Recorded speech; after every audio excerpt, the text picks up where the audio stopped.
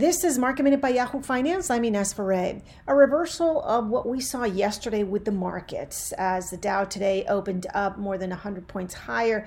The S&P and the NASDAQ both about 0.5% higher. Oil today seeing gains with WTI up more than 3%. Brent crude is also up more than 3% today.